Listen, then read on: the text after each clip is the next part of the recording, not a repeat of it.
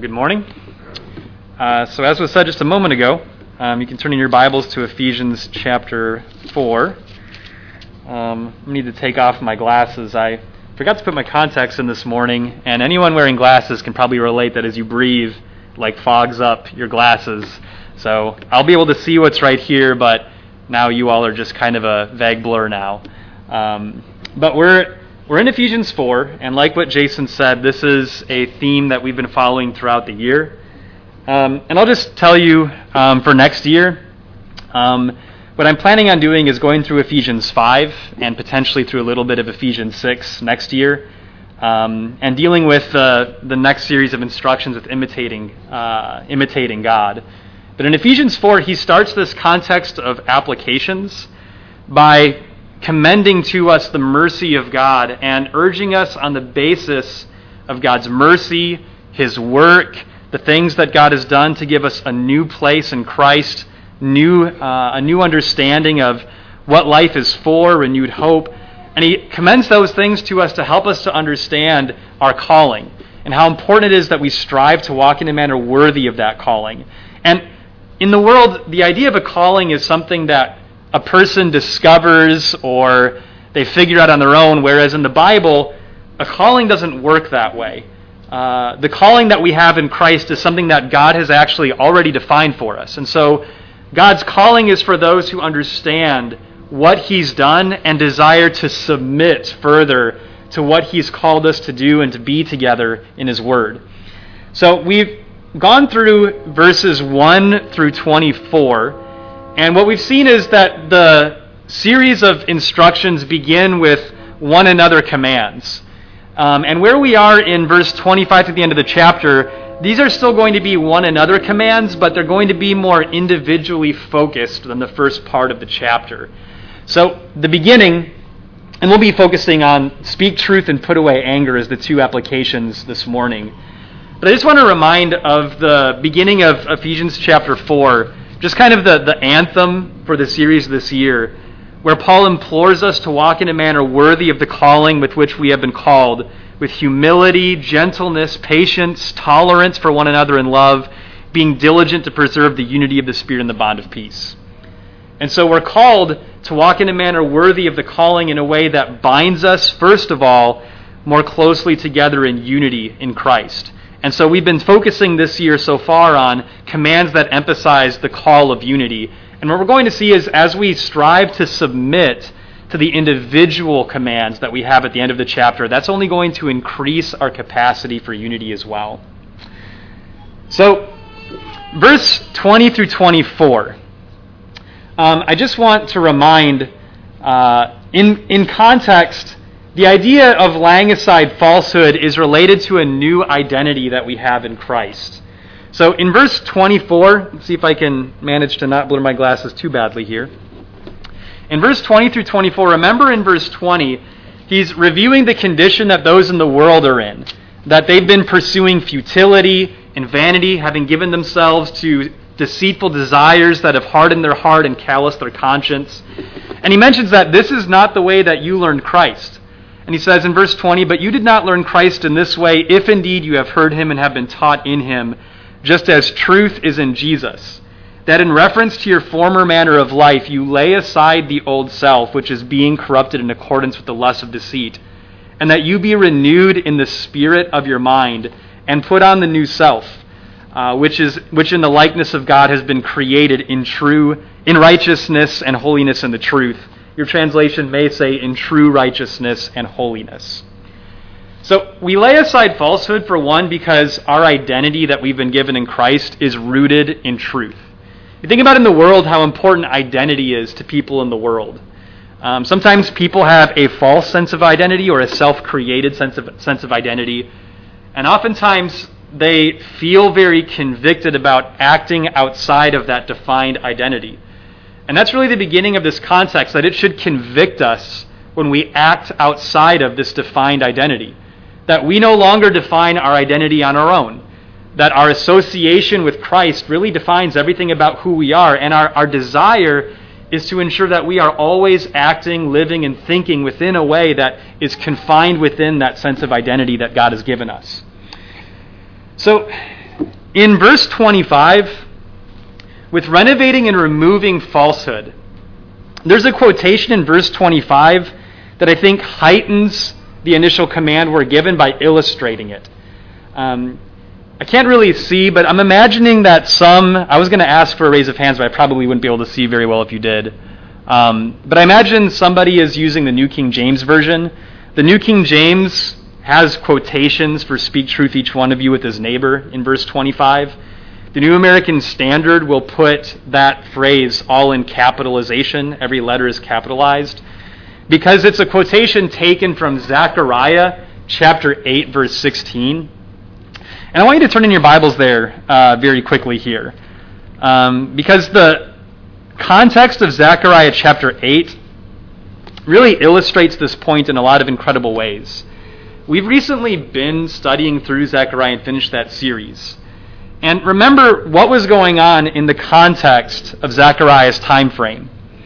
You have people who are being called out of the world from a history of disobedience and falsehood and deception, and they were now living within Jerusalem and trying to learn how to live in the culture of God in a new way, and how to adapt themselves to living again within the boundaries of their identity in God. So Zechariah chapter 8, verse 16 says, "These are the things which you should do. Speak the truth to one another." And that's where the quotation in Ephesians chapter 4 comes from. "Judge with truth and judgment for peace in your gates, and let none of you devise evil in your heart against one another, or against another. And do not love perjury or false oaths, for all these are what I hate, declares the Lord."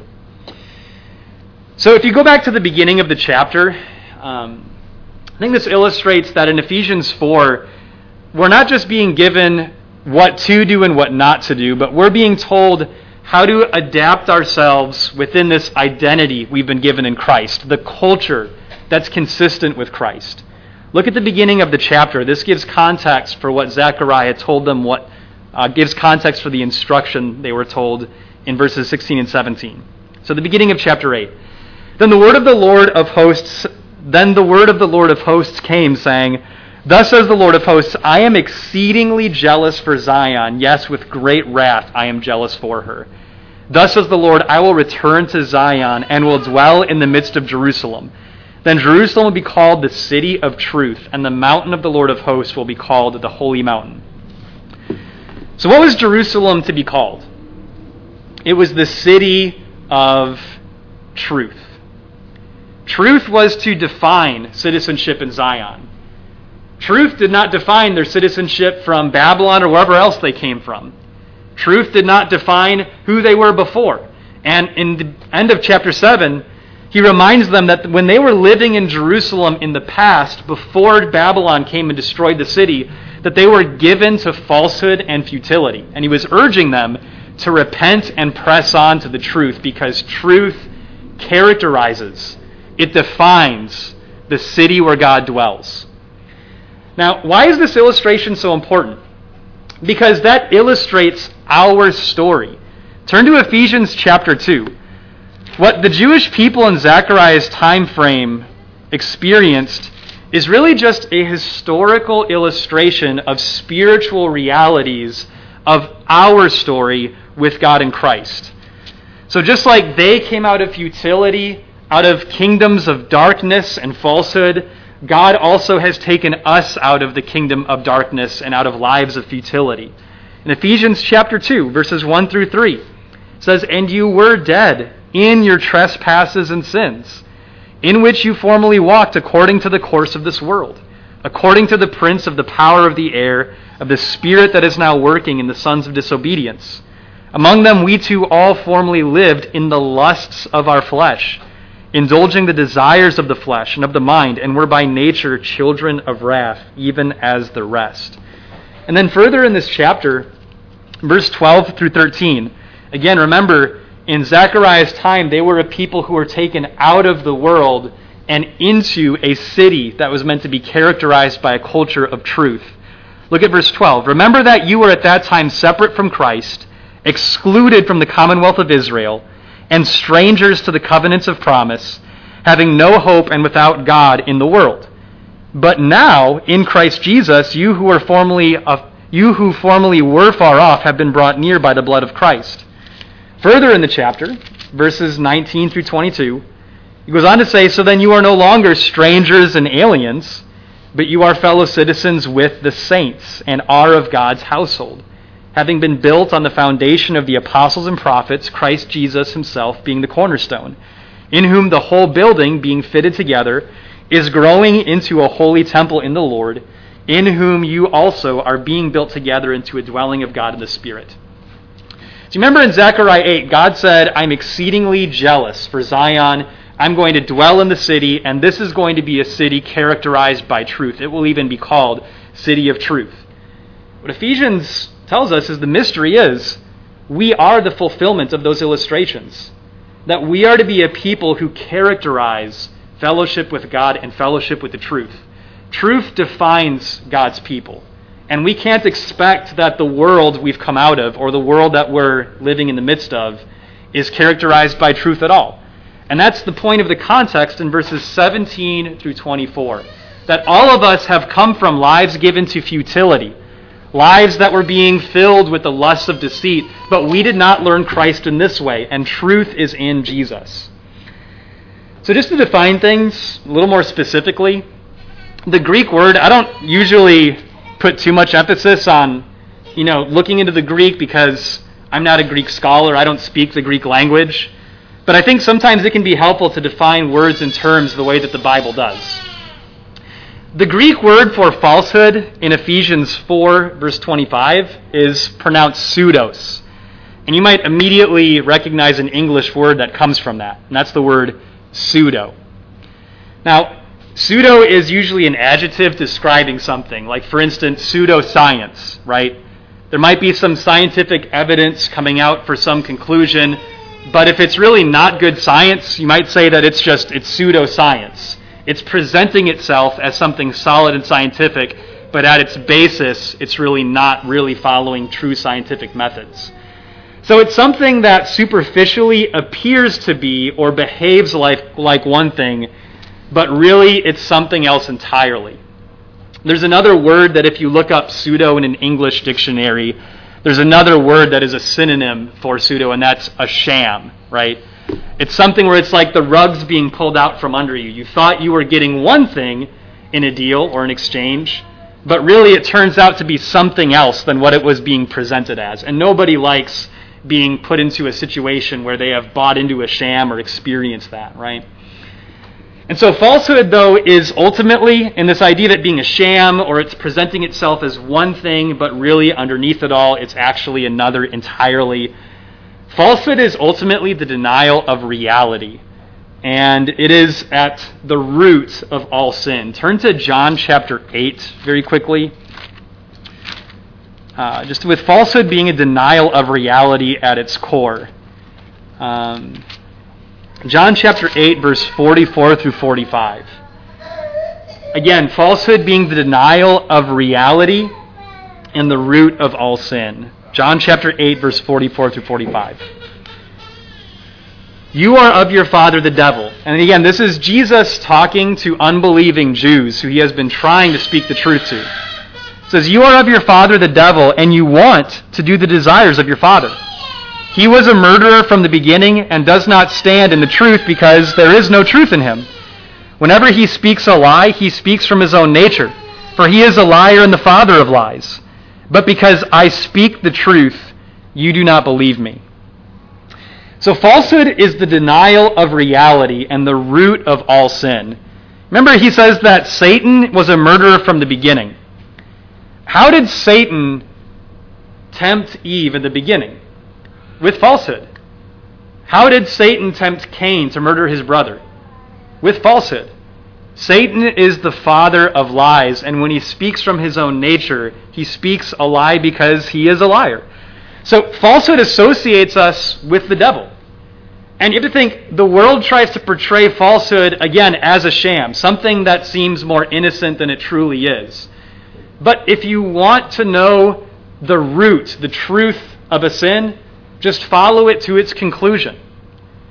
The people who were coming out of the world and into Jerusalem in Zechariah's time, The prophet reminds them that falsehood was the root of what led to the destruction of the city of Jerusalem and all the desolations they had experienced. It was the root of falsehood and a love for falsehood that put them into that position.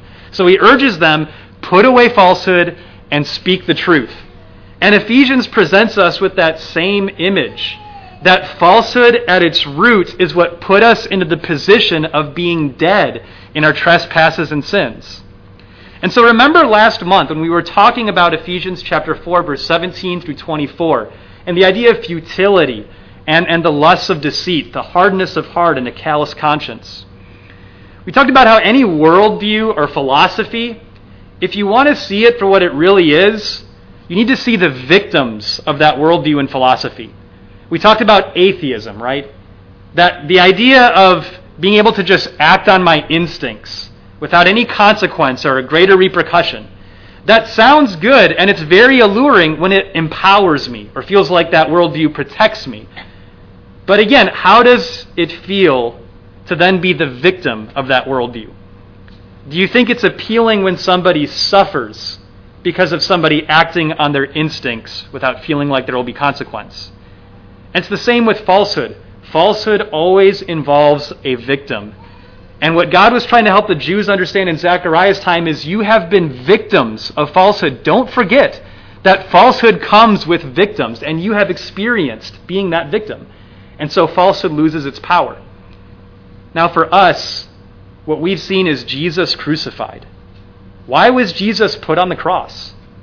Ultimately, it's because of falsehood and the aggressive way that Satan tries to trap us and keep us in enslavement to falsehood. The cross is the result of the seed of falsehood. So, we each just need humility. Ephesians 4 begins with saying, with all humility. We need just genuine honesty and boldness that comes from the cross and the resurrection to be able to recognize where falsehood is present in our lives. Just like what we talked about last month with someone who has been stuck in hoarding habits, and somebody has discovered it because their house is in shambles or their health is put at risk. They come into their home and it's just filled with garbage up to the ceiling, and their safety is put at risk, and they need people to come in and take all of the garbage out of their home. That person is just going to need those who love them and those who are looking out for their best interest to help them to get rid of things that they have built an attachment to in the wrong way. They need someone's help to recognize falsehood in their life. And Jesus as well, when we are applying the commands that we're going to be seeing throughout the rest of this chapter, it exposes falsehood and helps us to detach ourselves from things that associate us with the world and with our lives of futility. And we need to be reflective. Humility recognizes the impact I am having on my neighbors. The rest of this chapter are going to be applications that require reflective and honest humility. With speaking the truth, how do lies affect those who are immediately around you? How do lies affect the people who believe them? Again, lies always involve the denial of reality and a victim. How does anger, when it's expressed, when there's an outburst of anger, how does that affect those who are your neighbor? And so we just have to be honest with where we really are and the impact that we're having on those around us. And it really calls for a humility that is able to be convicted, reflective, and willing to change. So with speaking the truth, each one of us. With speaking the truth, genuine and diligent communication is vital to the proper working and unity of the body. I know that just seems so simple, but when we read this, you may have remembered another place in Ephesians 4 where something very similar was commanded already. Do you remember Ephesians chapter 4, verse 15, where he's talking about the body working together in unity, growing in that unity and attaining to the fullness of Christ? One of the instructions in verse 14 with getting away from the deception of false teaching and being more anchored in the truth is in verse 15, speaking the truth in love, we are to grow up in all aspects into him who is the head, even Christ. So this is the second time this command, or at least a command very similar, is emphasized in a very short amount of context. I think that emphasizes that the body needs communication. And I think it emphasizes how easy it is for communication to be neglected. It's easy to not communicate. It's easy to be far too private or withdrawn from the body, or we just have no idea what's really going on or what the spiritual needs of others really are in the body, and so we're just not able to work. And just to illustrate this, there's a condition called congenital insensitivity. It's a condition where an individual can't feel any pain. And off the top of your head, at least this is what comes to my mind immediately, not feeling pain sounds like a superhero ability. Like that, how could that be a bad thing? Not feeling pain would be wonderful. But I remember some time ago, this was years ago, I saw an interview with somebody who had this disorder where they literally couldn't feel pain. And their life was pretty miserable. They were unaware if they had infections in their body. They would do things to their eyes where they would actually injure their eyes because they weren't aware of how hard they were pressing on their eyes or how much they were scratching. They would break their legs and walk on their broken legs, being unaware of the injury that they had. And if you look up people with this disorder, there was an article that I read recently when I remembered this and was thinking about using it as an illustration, where somebody who had this condition says they wished they could feel pain. And they are looking for medicine to help fix their brain so that they can experience pain. Because pain is a proper response to help the body work and function properly. Speaking the truth in love, why are we tempted to deny reality and speak falsehood? It seems like it protects us. It seems like it protects me if I don't tell you the truth.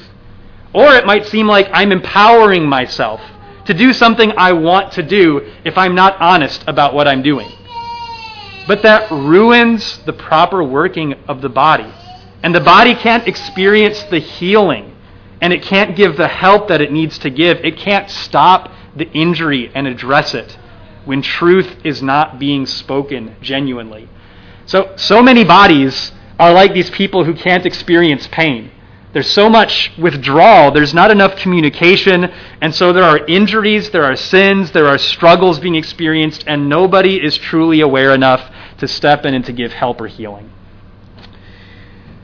Next thing is, we need to be careful with this. Just me personally, I feel like, from my experience, this may not be yours, I've oftentimes heard too much of an expectation that other people need to be more diligent about speaking the truth. And I've not heard enough biblical language that it's me. The plank is in my eye, not yours. The plank is in my eye. And so there needs to be an individual focus. Each one of you speak the truth. I have to take responsibility for myself. I need to grow in speaking the truth in love. And I need to be as merciful and patient as possible with others as I recognize that it is genuinely difficult to learn the godly discipline of speaking truth. Maybe a way that can make it more relatably understandable about how common it is to misassociate responsibility. Oftentimes you'll hear people talk about how many hypocrites there are in church, right? And oftentimes it can be this big stumbling block. I don't want to go and associate with Christians because there's too many hypocrites. The ironic thing is that person is not aware enough of their own hypocrisy. The reality is, what Ephesians has been emphasizing and hitting us with is all of us struggle with hypocrisy. That's just the reality. Not one person is exempt from taking responsibility that I struggle with hypocrisy. That it's so easy to present one reality not as a truth while hiding underneath that I'm actually struggling intensively in my relationship with God. And so we each need to individually focus on opening our hearts more to others, striving to be more honest and reflective, and being extremely merciful with others, very forgiving, very patient with others, as we recognize they struggle too, right? And so we're all trying to overcome falsehood. Look at 2 Corinthians chapter 6. 2 Corinthians chapter 6, verses 11 through 13. In our Zoom studies on Sundays at 2 p.m., we're studying 2 Corinthians, and I've mentioned it's my favorite book of the Bible. One of those reasons is because Paul, as an apostle, he speaks the truth to the Corinthians. He opens his heart wide to them, and he just gives them insight into everything that makes him who he is as a servant of Christ. In chapter 6, verse 11 through 13, I think Paul illustrates an example of what it really looks like to speak the truth, each one of us with our neighbor, as we are members of one another.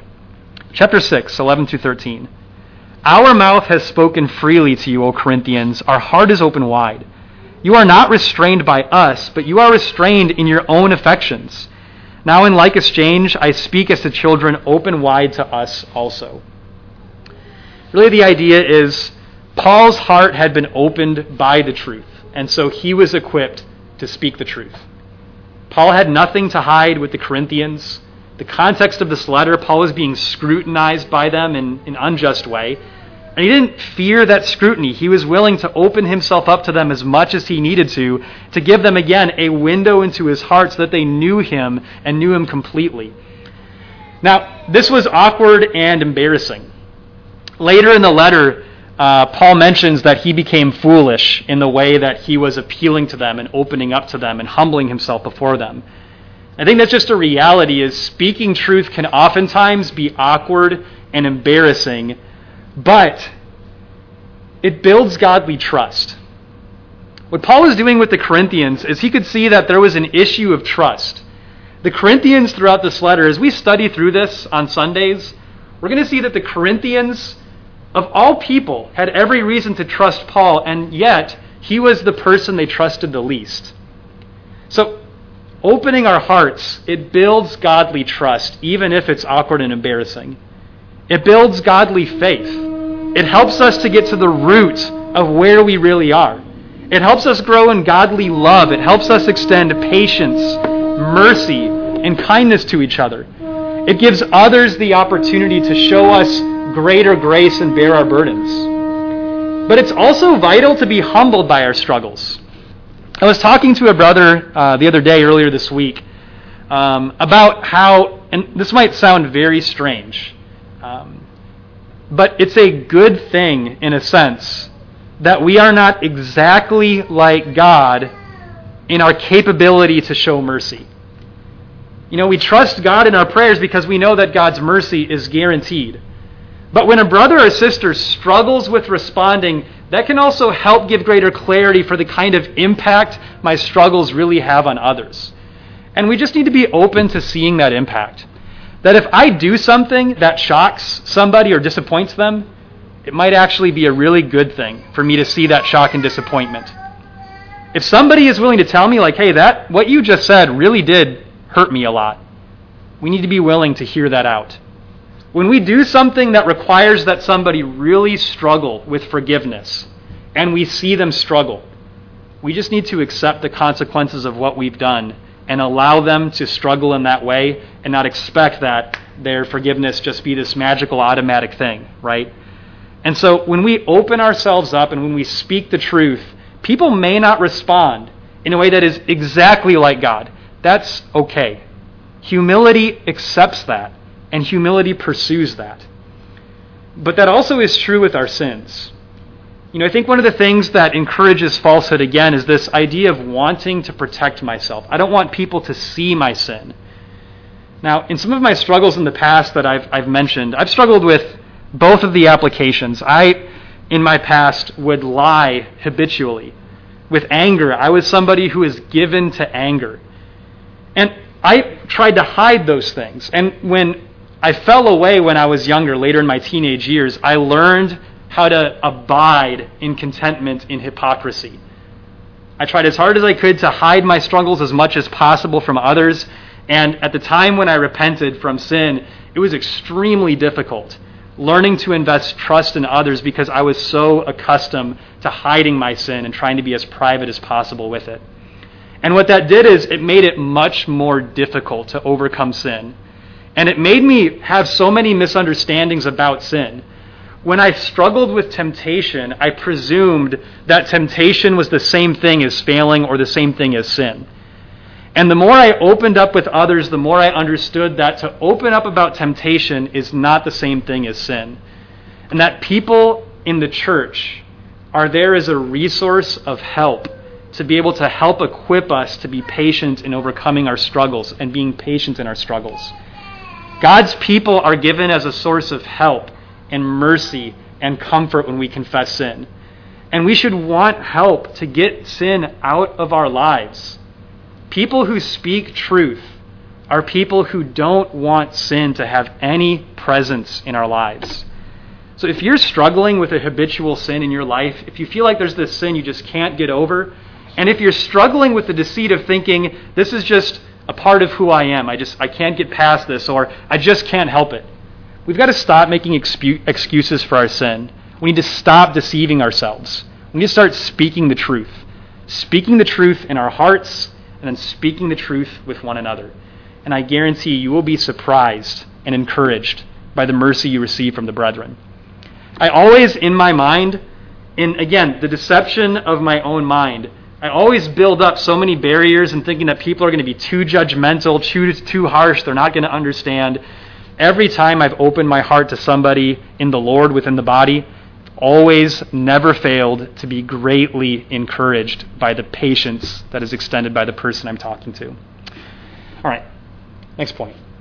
Be angry and do not sin. So in chapter 4 of Ephesians, turning your Bibles back there, verse 26 and 27, there's some initial things that I think really help give context to what we're talking about with this. You'll notice the first point with verse 31 a little bit further. We are on a mission to get anger completely out of our lives.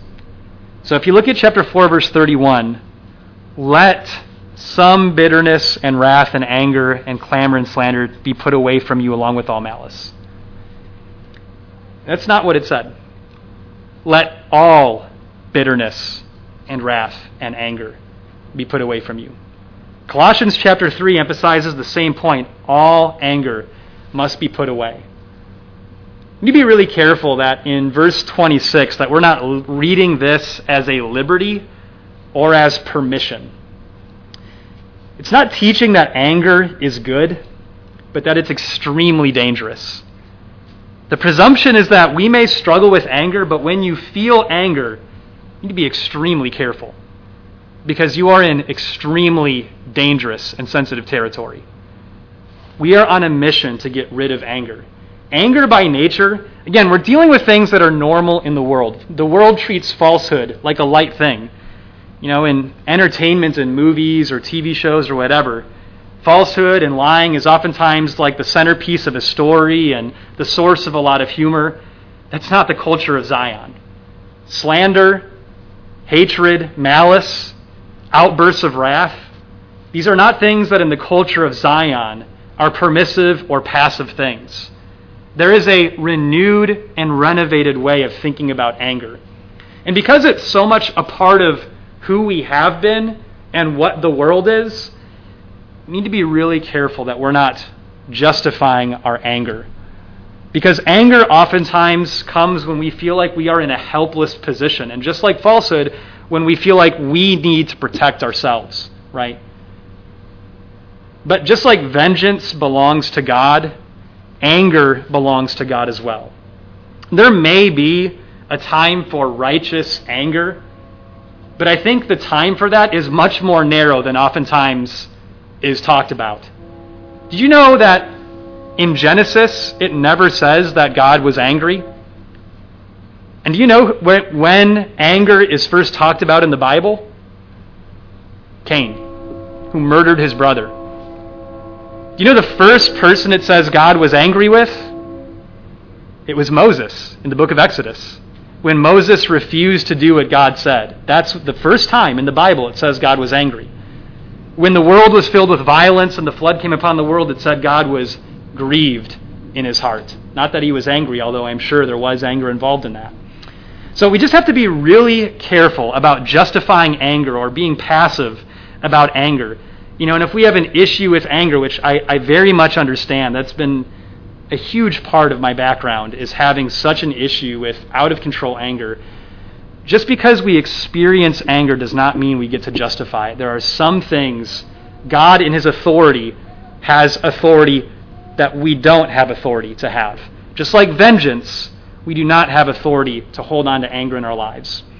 One last thing with this.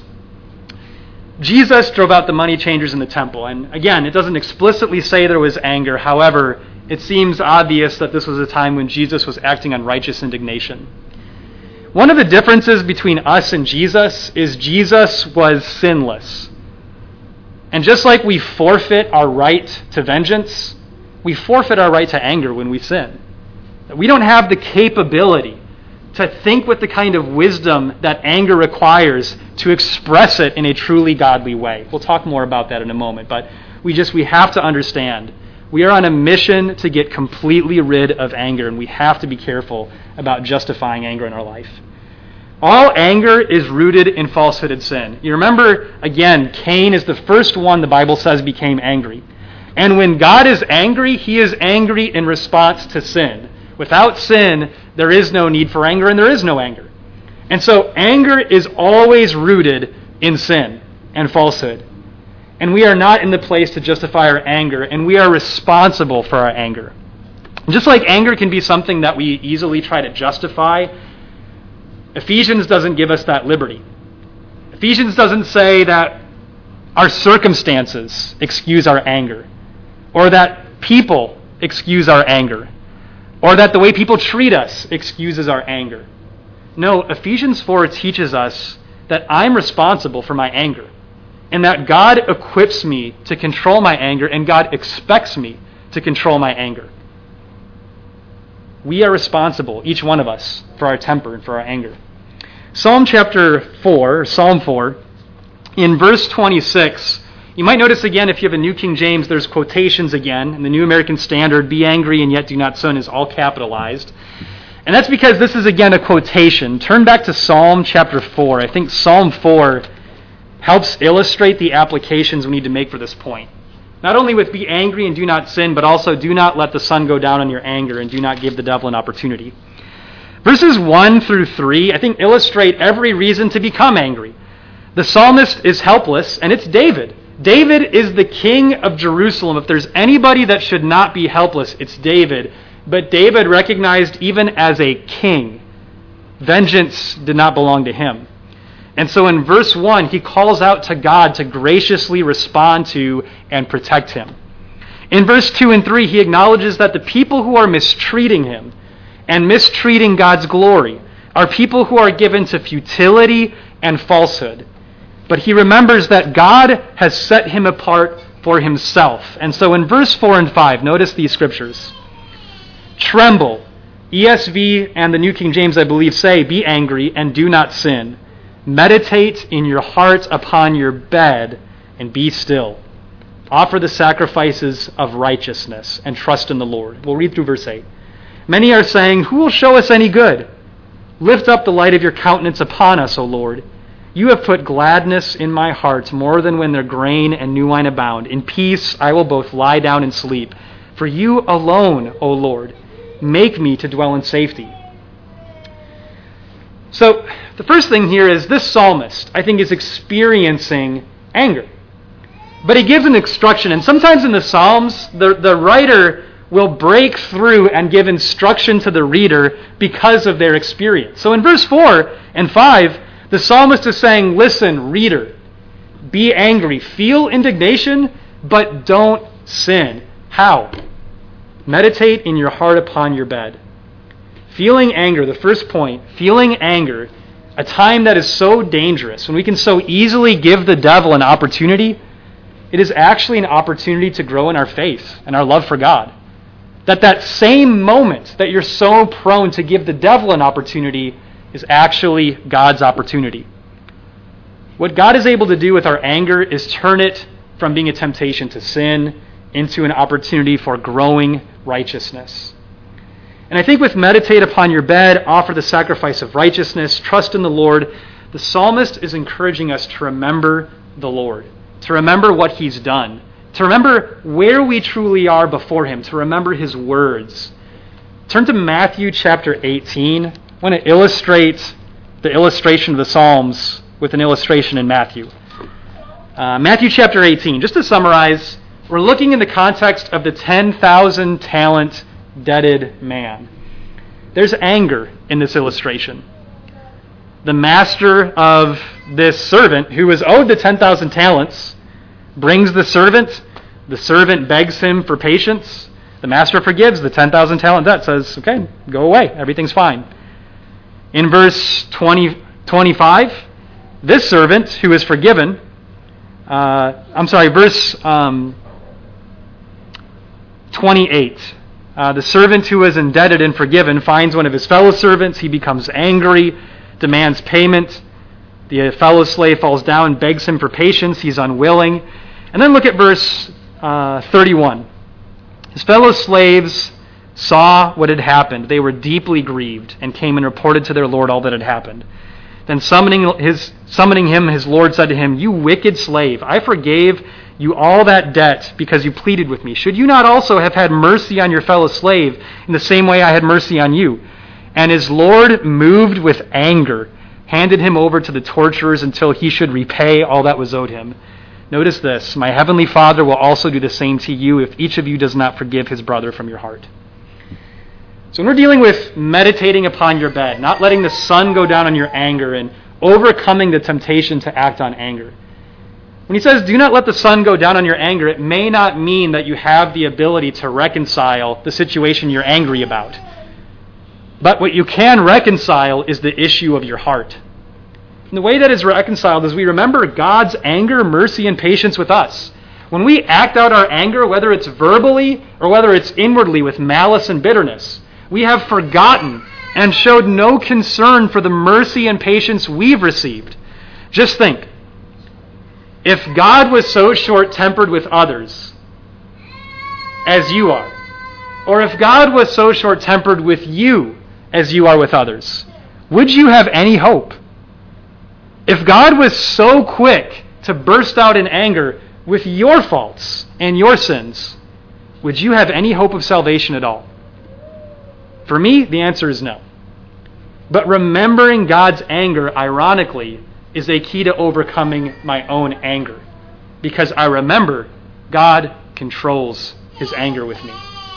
And this servant, the idea is, you've forgotten what God has done for you, what your master has done for you. When we act on our anger, when we hold resentment in our heart, it shows we don't care about the forgiveness we've received. We don't remember what he's done for us. And so again, the opportunity to act in sin, in anger, is an opportunity to deepen our resolve and our commitment to forgive as we've been forgiven. Notice verse 35. The guarantee is if we act on our anger with holding resentment and malice in our hearts, God will absolutely do the same to us as the master did to this unrighteous and ungodly, unthankful servant in the illustration. It is very important that we overcome our anger. It is the determining aspect of our salvation in many ways. Because if I struggle with anger, it's probably that I struggle with forgiveness as well. And lastly, controlling our anger equips us to serve others. This slave was not equipped to serve his fellow slaves. He was not equipped to be able to show the same mercy he received, and therefore he was not able to reflect and at any capacity what he had received himself. Remember James chapter 1 where it says, "This you know, my beloved brethren, that each one of you must be quick to hear, slow to speak, slow to wrath, because the anger of man does not accomplish the righteousness of God." The anger of man does not accomplish the purpose of God. Galatians chapter 6 says, "When any among you is caught in any trespass, you who are spiritual, restore such a one in a spirit of gentleness, lest you also be tempted." Somebody given to anger who has no control over their temperament is not going to be able to serve others. They're not going to get involved in people's broken lives. They are not going to be able to make progress in the growth of the unity of the body because they're ill-equipped to deal with the heavy burdens of others' broken lives. If we control our anger, the gift is that we get to have greater unity with God, greater joy within that unity, and greater joy in our unity with others. And so the invitation is to see the glory of what God has called us into. and to adapt ourselves into the culture of Zion, which is a city of truth and self-control. Let's be the people God has called us to be. Let's serve each other with gentleness. Let's be patient with each other as God has been so patient with us. And let's let one another into each other's hearts. If there's anything we can do for you, now is the time to bring it forward as we stand and sing the invitation song.